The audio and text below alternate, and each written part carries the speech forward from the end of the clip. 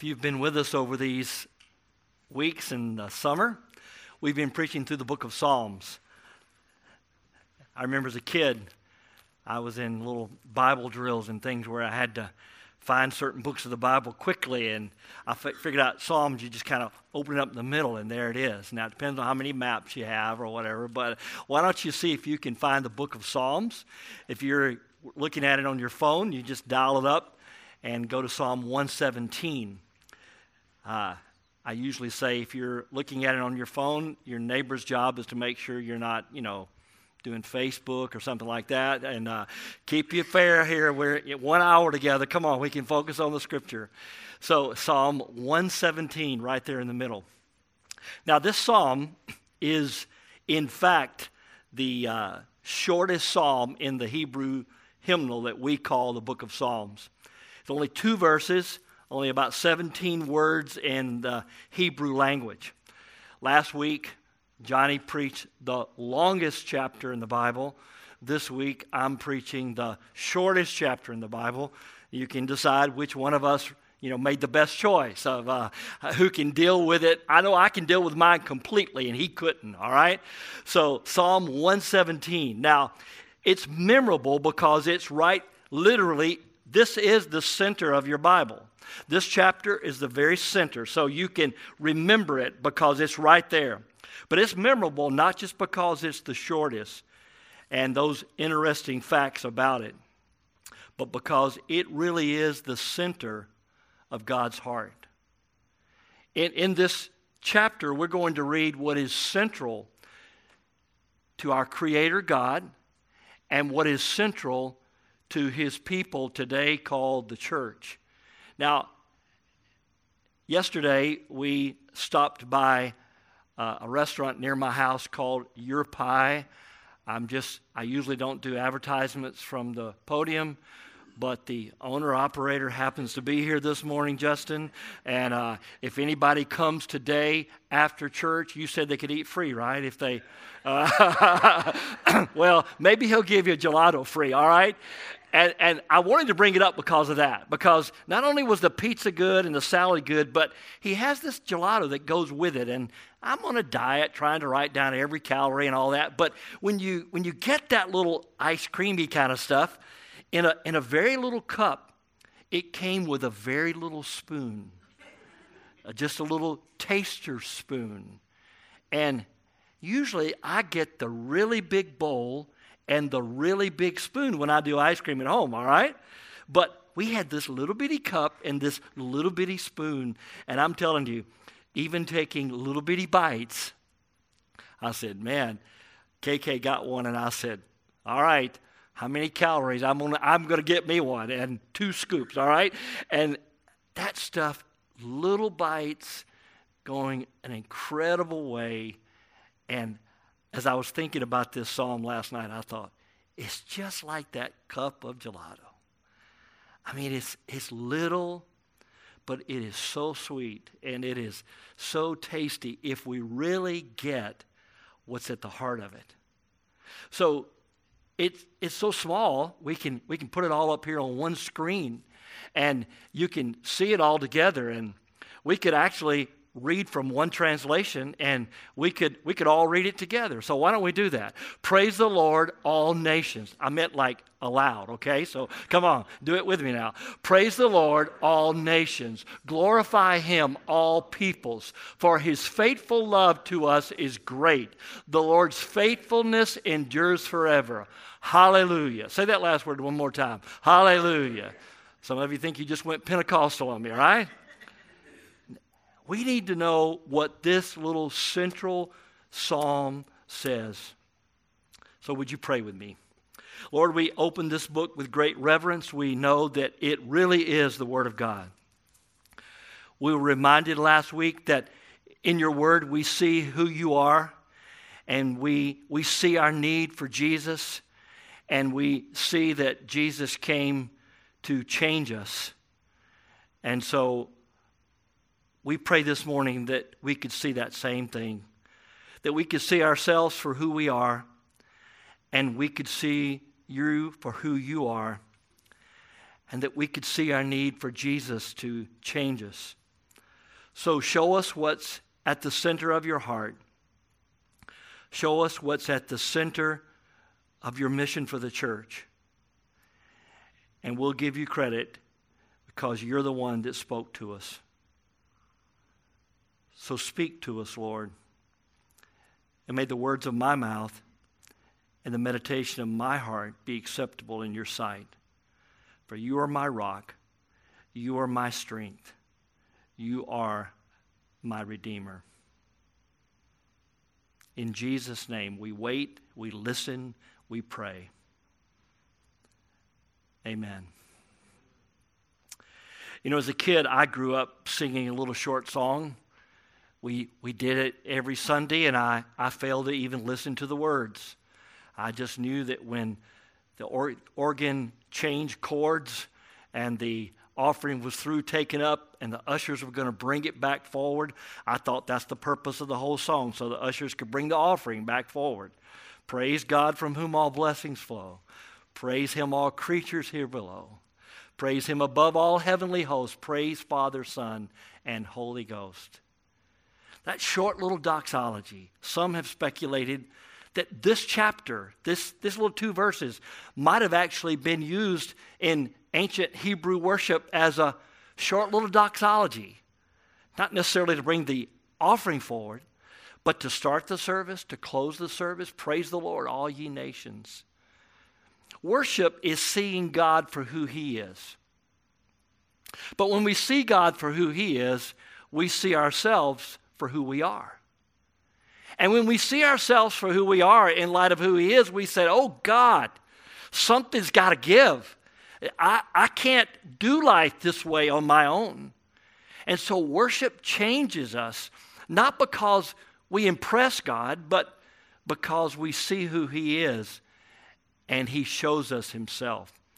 Praise the Lord. This word for praise is a word for us trying to acknowledge who he is.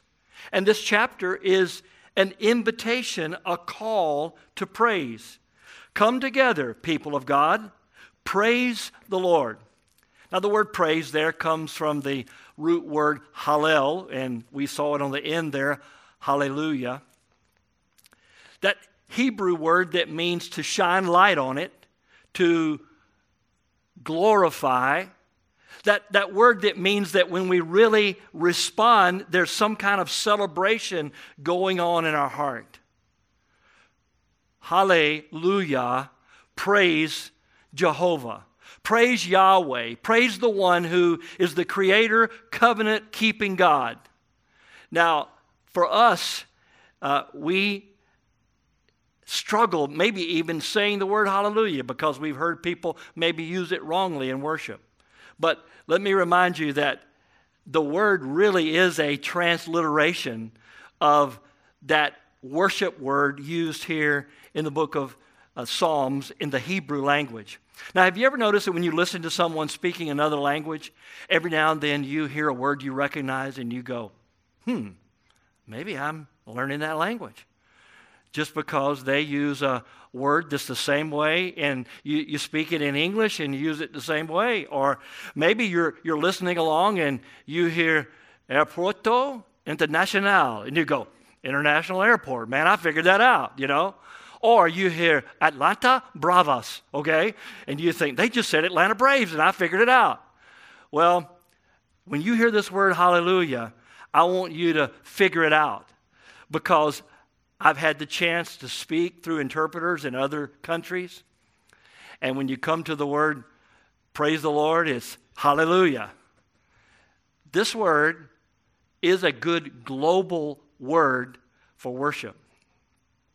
People knowing that you can't really translate what it means to glorify and praise the Lord, focusing on him, lifting our hearts to him, acknowledging him for who he really is, celebrating him. Now, we are Baptists. I don't know if you saw that in our name, you know. I know sometimes that brings a lot of baggage to people because they try to figure out, you know, Baptists as the Bible thumpers, those who have all the rules. But sometimes we put a name on something so we can say that's We're not that, okay?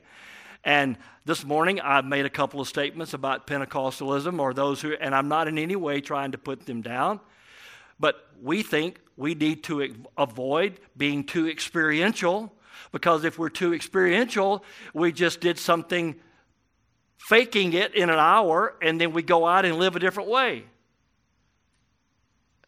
But when you really get to the heart of worship, I don't know that we should be as calm as we are. I don't know that we should be as sophisticated as we are. Now,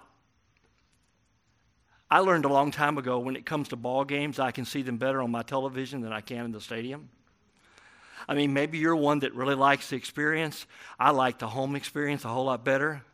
You know, I like to be able to hit pause if I want to. I like to let the halftime get over sometimes and turn off my phone so nobody bothers me and catch up, you know, on my what I've got recorded.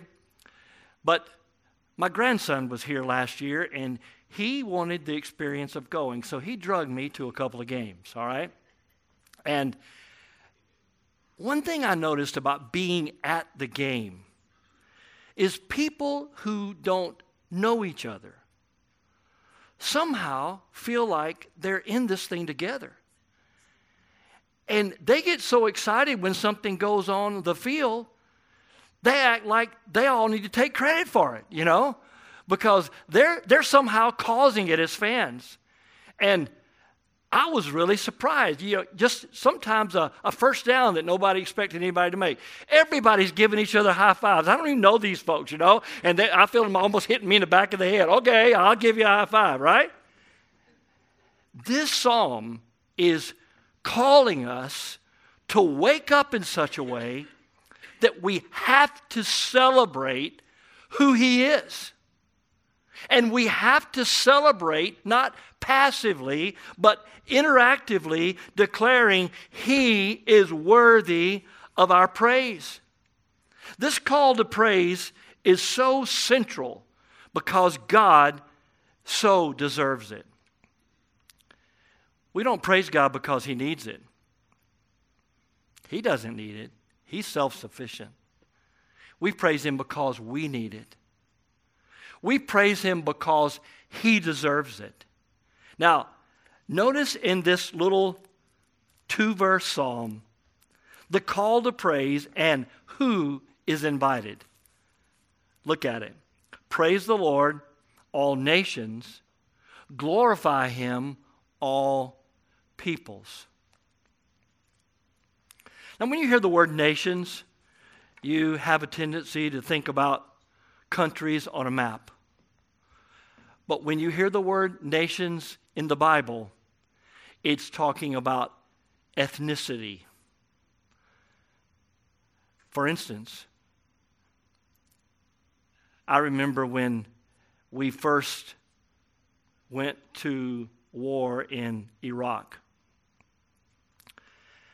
and CNN put up on the screen different sections of the nation describing the different people groups that lived there. And they were trying to say, this is maybe one country, but you've got people here coming from all different perspectives. And then the same thing in Afghanistan.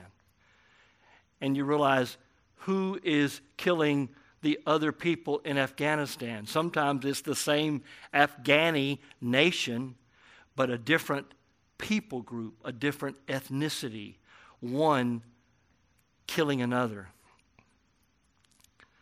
The psalmist here calls us to see that the invitation from God is for all nations, for all peoples.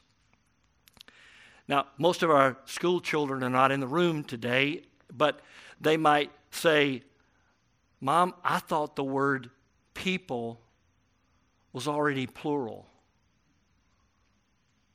I mean, there's a person, and then there are people. What is this thing, peoples? Why is it plural? Well, the best way I can describe it is the word group is plural. If it's only one person, it's not a group, all right?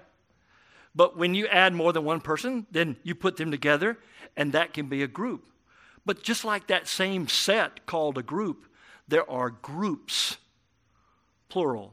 Are you tracking with me? Now, the reason this is important is because when we read our Bibles, we need to see that God wants to be worshiped by all of the peoples, that is, all of the ethnicity, all of the languages on planet Earth. Now, it's interesting to me that this is in the Hebrew psalm because the people of Israel really didn't get this. They struggled to understand it because they knew that God came to Abraham and said, I want you to be my special family. And through you, I'm going to bless all the peoples of the world. But what happened is over time, the people of Israel started thinking that God was blessing them because they were better than everybody else. And they deserved to be blessed. And God kept saying, you're missing it. I didn't bless you because you were better. I didn't bless you because you deserved it. I blessed you so that through you, I could bless everyone else. And did you notice the same principle in our lives today? He always blesses us to make us a blessing. He always blesses us so that we can announce His goodness to everyone else. And central to this passage is the idea that the Hebrew people must understand why they've been called to God. They had been called to Him so that they could invite all of the nations to Him. Now, why is that so important for us to get right? Because it's very easy on Sunday morning at 11 o'clock, even though it's 10:30 for us, all right? It's very easy to gather in a church house and say, we are so blessed. And kind of deep down thinking, and God's blessed to have us, because we are so good and we are so blessed. And boy, do we miss it. Because He hasn't blessed us because we were better. He blessed us to make us a blessing to the whole world. And central to that heartbeat and message to the church is an obvious application. There is no place for racism. There is no place for a superior race. There is no place in the gospel of Jesus Christ for one person to look at another person and say, I'm not like you, so I like people who are like me, and I don't like you. And so I want you to be like me, or I just don't want to be around you. The Scripture categorically condemns that. And the Scripture categorically promotes that the people of God invite the peoples of the world to worship Him. It is so embedded in the gospel. Let me show it to you in the book of Romans. In the book of Romans, chapter 15, Paul is writing not to necessarily to a bunch of Hebrews. He's writing to a bunch of Gentiles. And in the book of Romans, chapter 15, I want you to notice that the very verse that we read a moment ago is quoted here in Romans 15. Let's pick up with it in chapter 15, verse 8. It says, I say that Christ became a servant of the circumcised. The NIV says of the Jews, trying to give you the sense, the meaning of what he's talking about. That Christ became a servant of the circumcised, that is, the Jews, on behalf of God's truth to confirm the promises to the fathers. Before we go on, back it up one slide there. Thanks for being ready, Nick, but I wasn't ready, all right? The promises to the fathers? What's that all about? Abraham, I'm going to bless you. Isaac, I'm going to bless you. Jacob, I'm going to bless you. I want to remind you that threefold statement of the covenant of God was not because Abraham, Isaac, and Jacob were better than everybody else, but it's because in that statement, God is setting a path. He's pointing toward Christ, saying, I'm going to bless you and bless those who bless you, and through your seed, that is Jesus, all the peoples of the world will be blessed. Promising that he would send Christ at the center of time, that through Christ, all of the peoples would know how to worship. Now Paul is applying that to the, maybe I could say it this way, to the impregnated way in which the gospel enters our heart, demanding that we let it give birth and come forth, to show us that Christ came in us so that he could live through us, so that God through us, God's truth on behalf of the promises made back to the fathers. Now I'm ready, Nick, all right? So that the Gentiles, now who are they? The ethnos, they are the nations, so that the Gentiles may glorify God for his mercy, because it was mercy that called them, and it's mercy that calls you, right? Do your head like this, all right? It's mercy that called you, and it's mercy that moves us, that God in his mercy, as it is written, where is it written? Old and New Testament. Old Testament. New Testament hasn't been written yet, right? Paul's quoting, as he's writing the New Testament, he's quoting the Old Testament. As it is written, therefore I will praise you among the Gentiles, and I will sing praise to your name. Look at this next verse. Again it says, rejoice you Gentiles with his people. And again, praise the Lord all you Gentiles. Let the peoples praise him. Do you know who Paul is quoting here in Romans 15:11? He is quoting Psalm 117. That little bitty psalm that today we're trying to eat with that little bitty spoon. And we're trying to see what is it that God has at the center of his heart. Here's what's in his heart. He created us. He wants us to know him.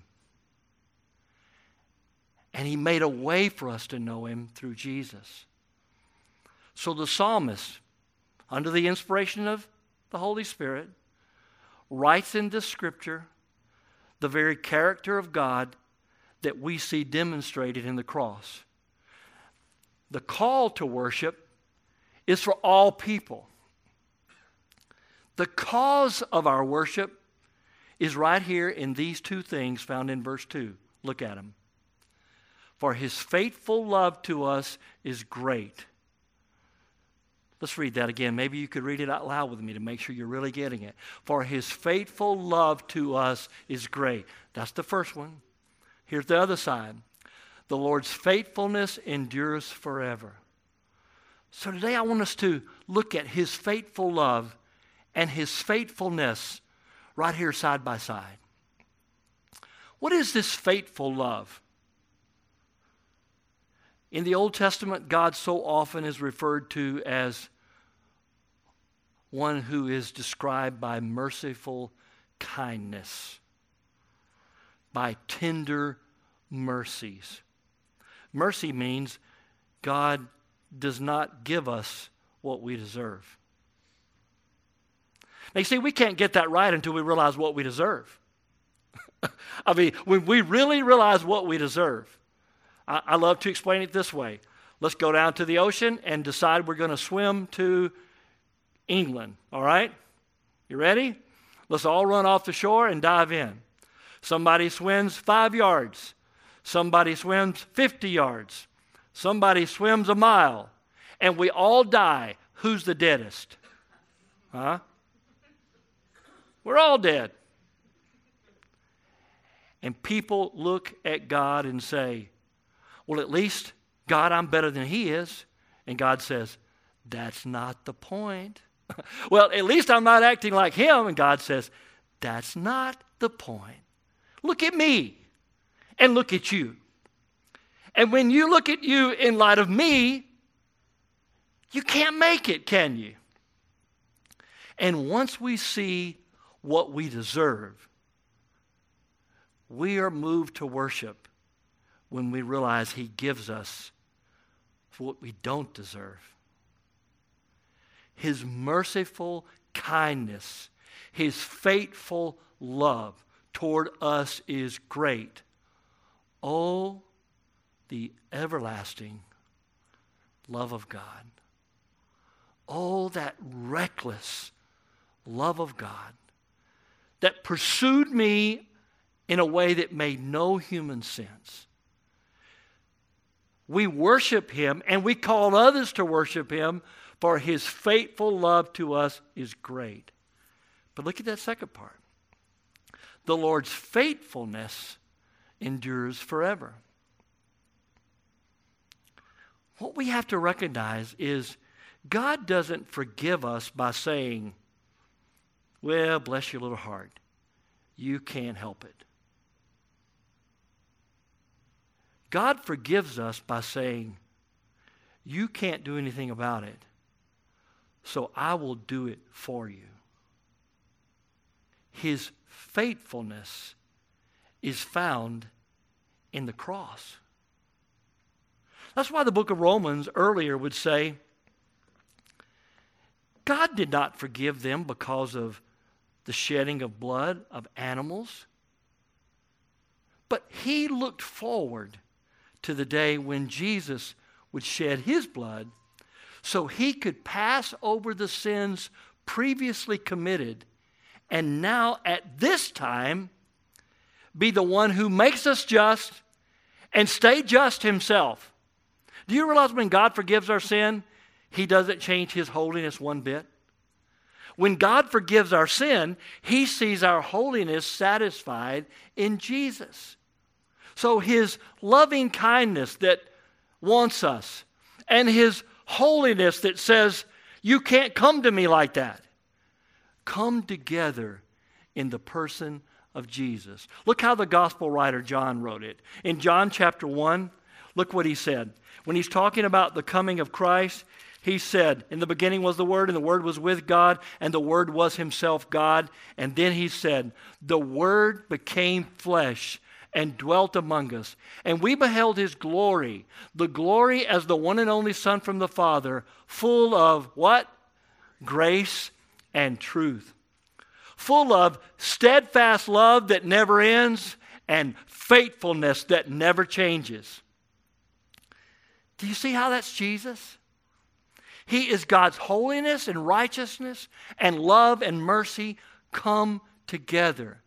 John goes on, and I think it's down in verse 17. For the law was given through Moses, but grace and truth came through Jesus. And Psalm 117 says, His grace, we worship Him for that. And His truth, we see that satisfied in Jesus. So today I want to ask you, as we come to the end of this time, I want to ask you, are you moved to worship when you see who Jesus is and what He did? And does your being moved to worship move you to see other people a different way?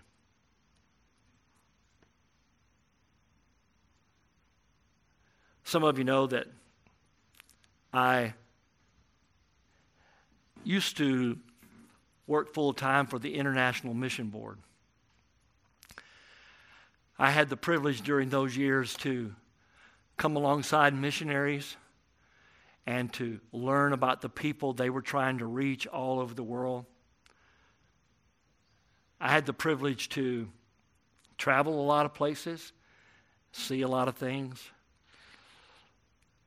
I remember one time I was in India with a couple of pastors. We were waiting on our ride, and we were outside the hotel waiting, and I looked across the street, and there was an old man. At that time, I thought he was really old. I guess today I would think he was just a little older, you know.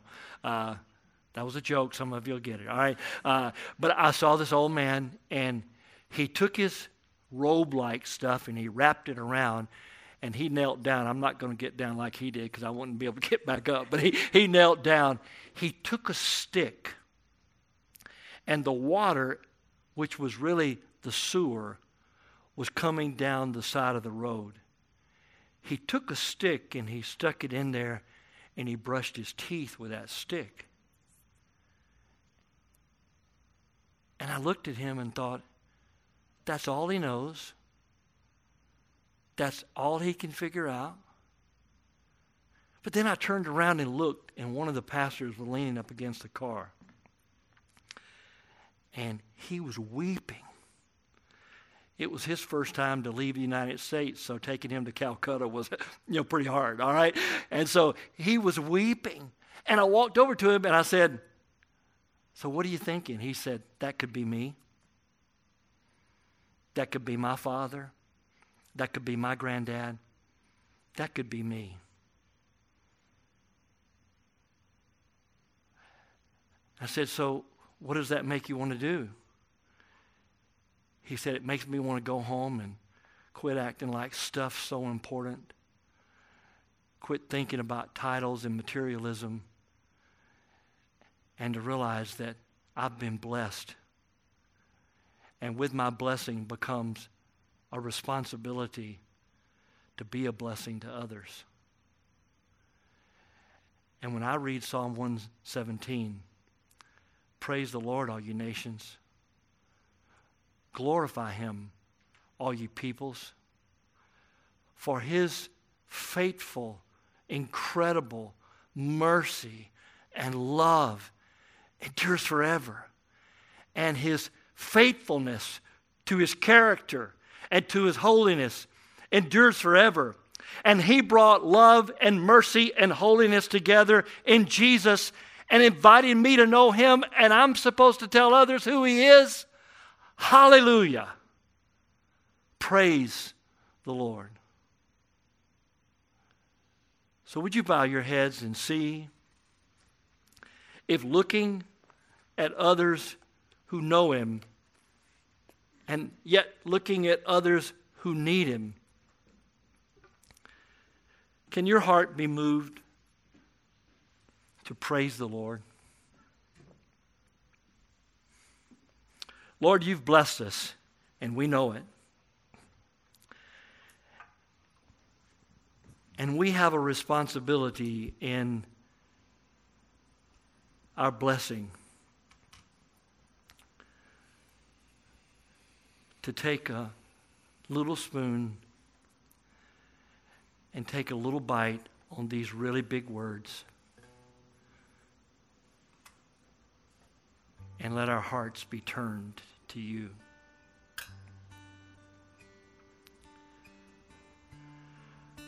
So we pray that by coming in this room and opening up your word, that your Spirit has convinced us that you want us. And your Spirit has convinced us that you want us to represent you and tell others about you. So we praise you, and we want you to be praised among the nations. Forgive us, Lord, for being self-centered. Forgive us for at times for being threatened by people who are not like us and running away and hiding in a shallow self-centeredness. And move us, Lord, we pray, into a world that's desperately in need of love. In Jesus' name we pray.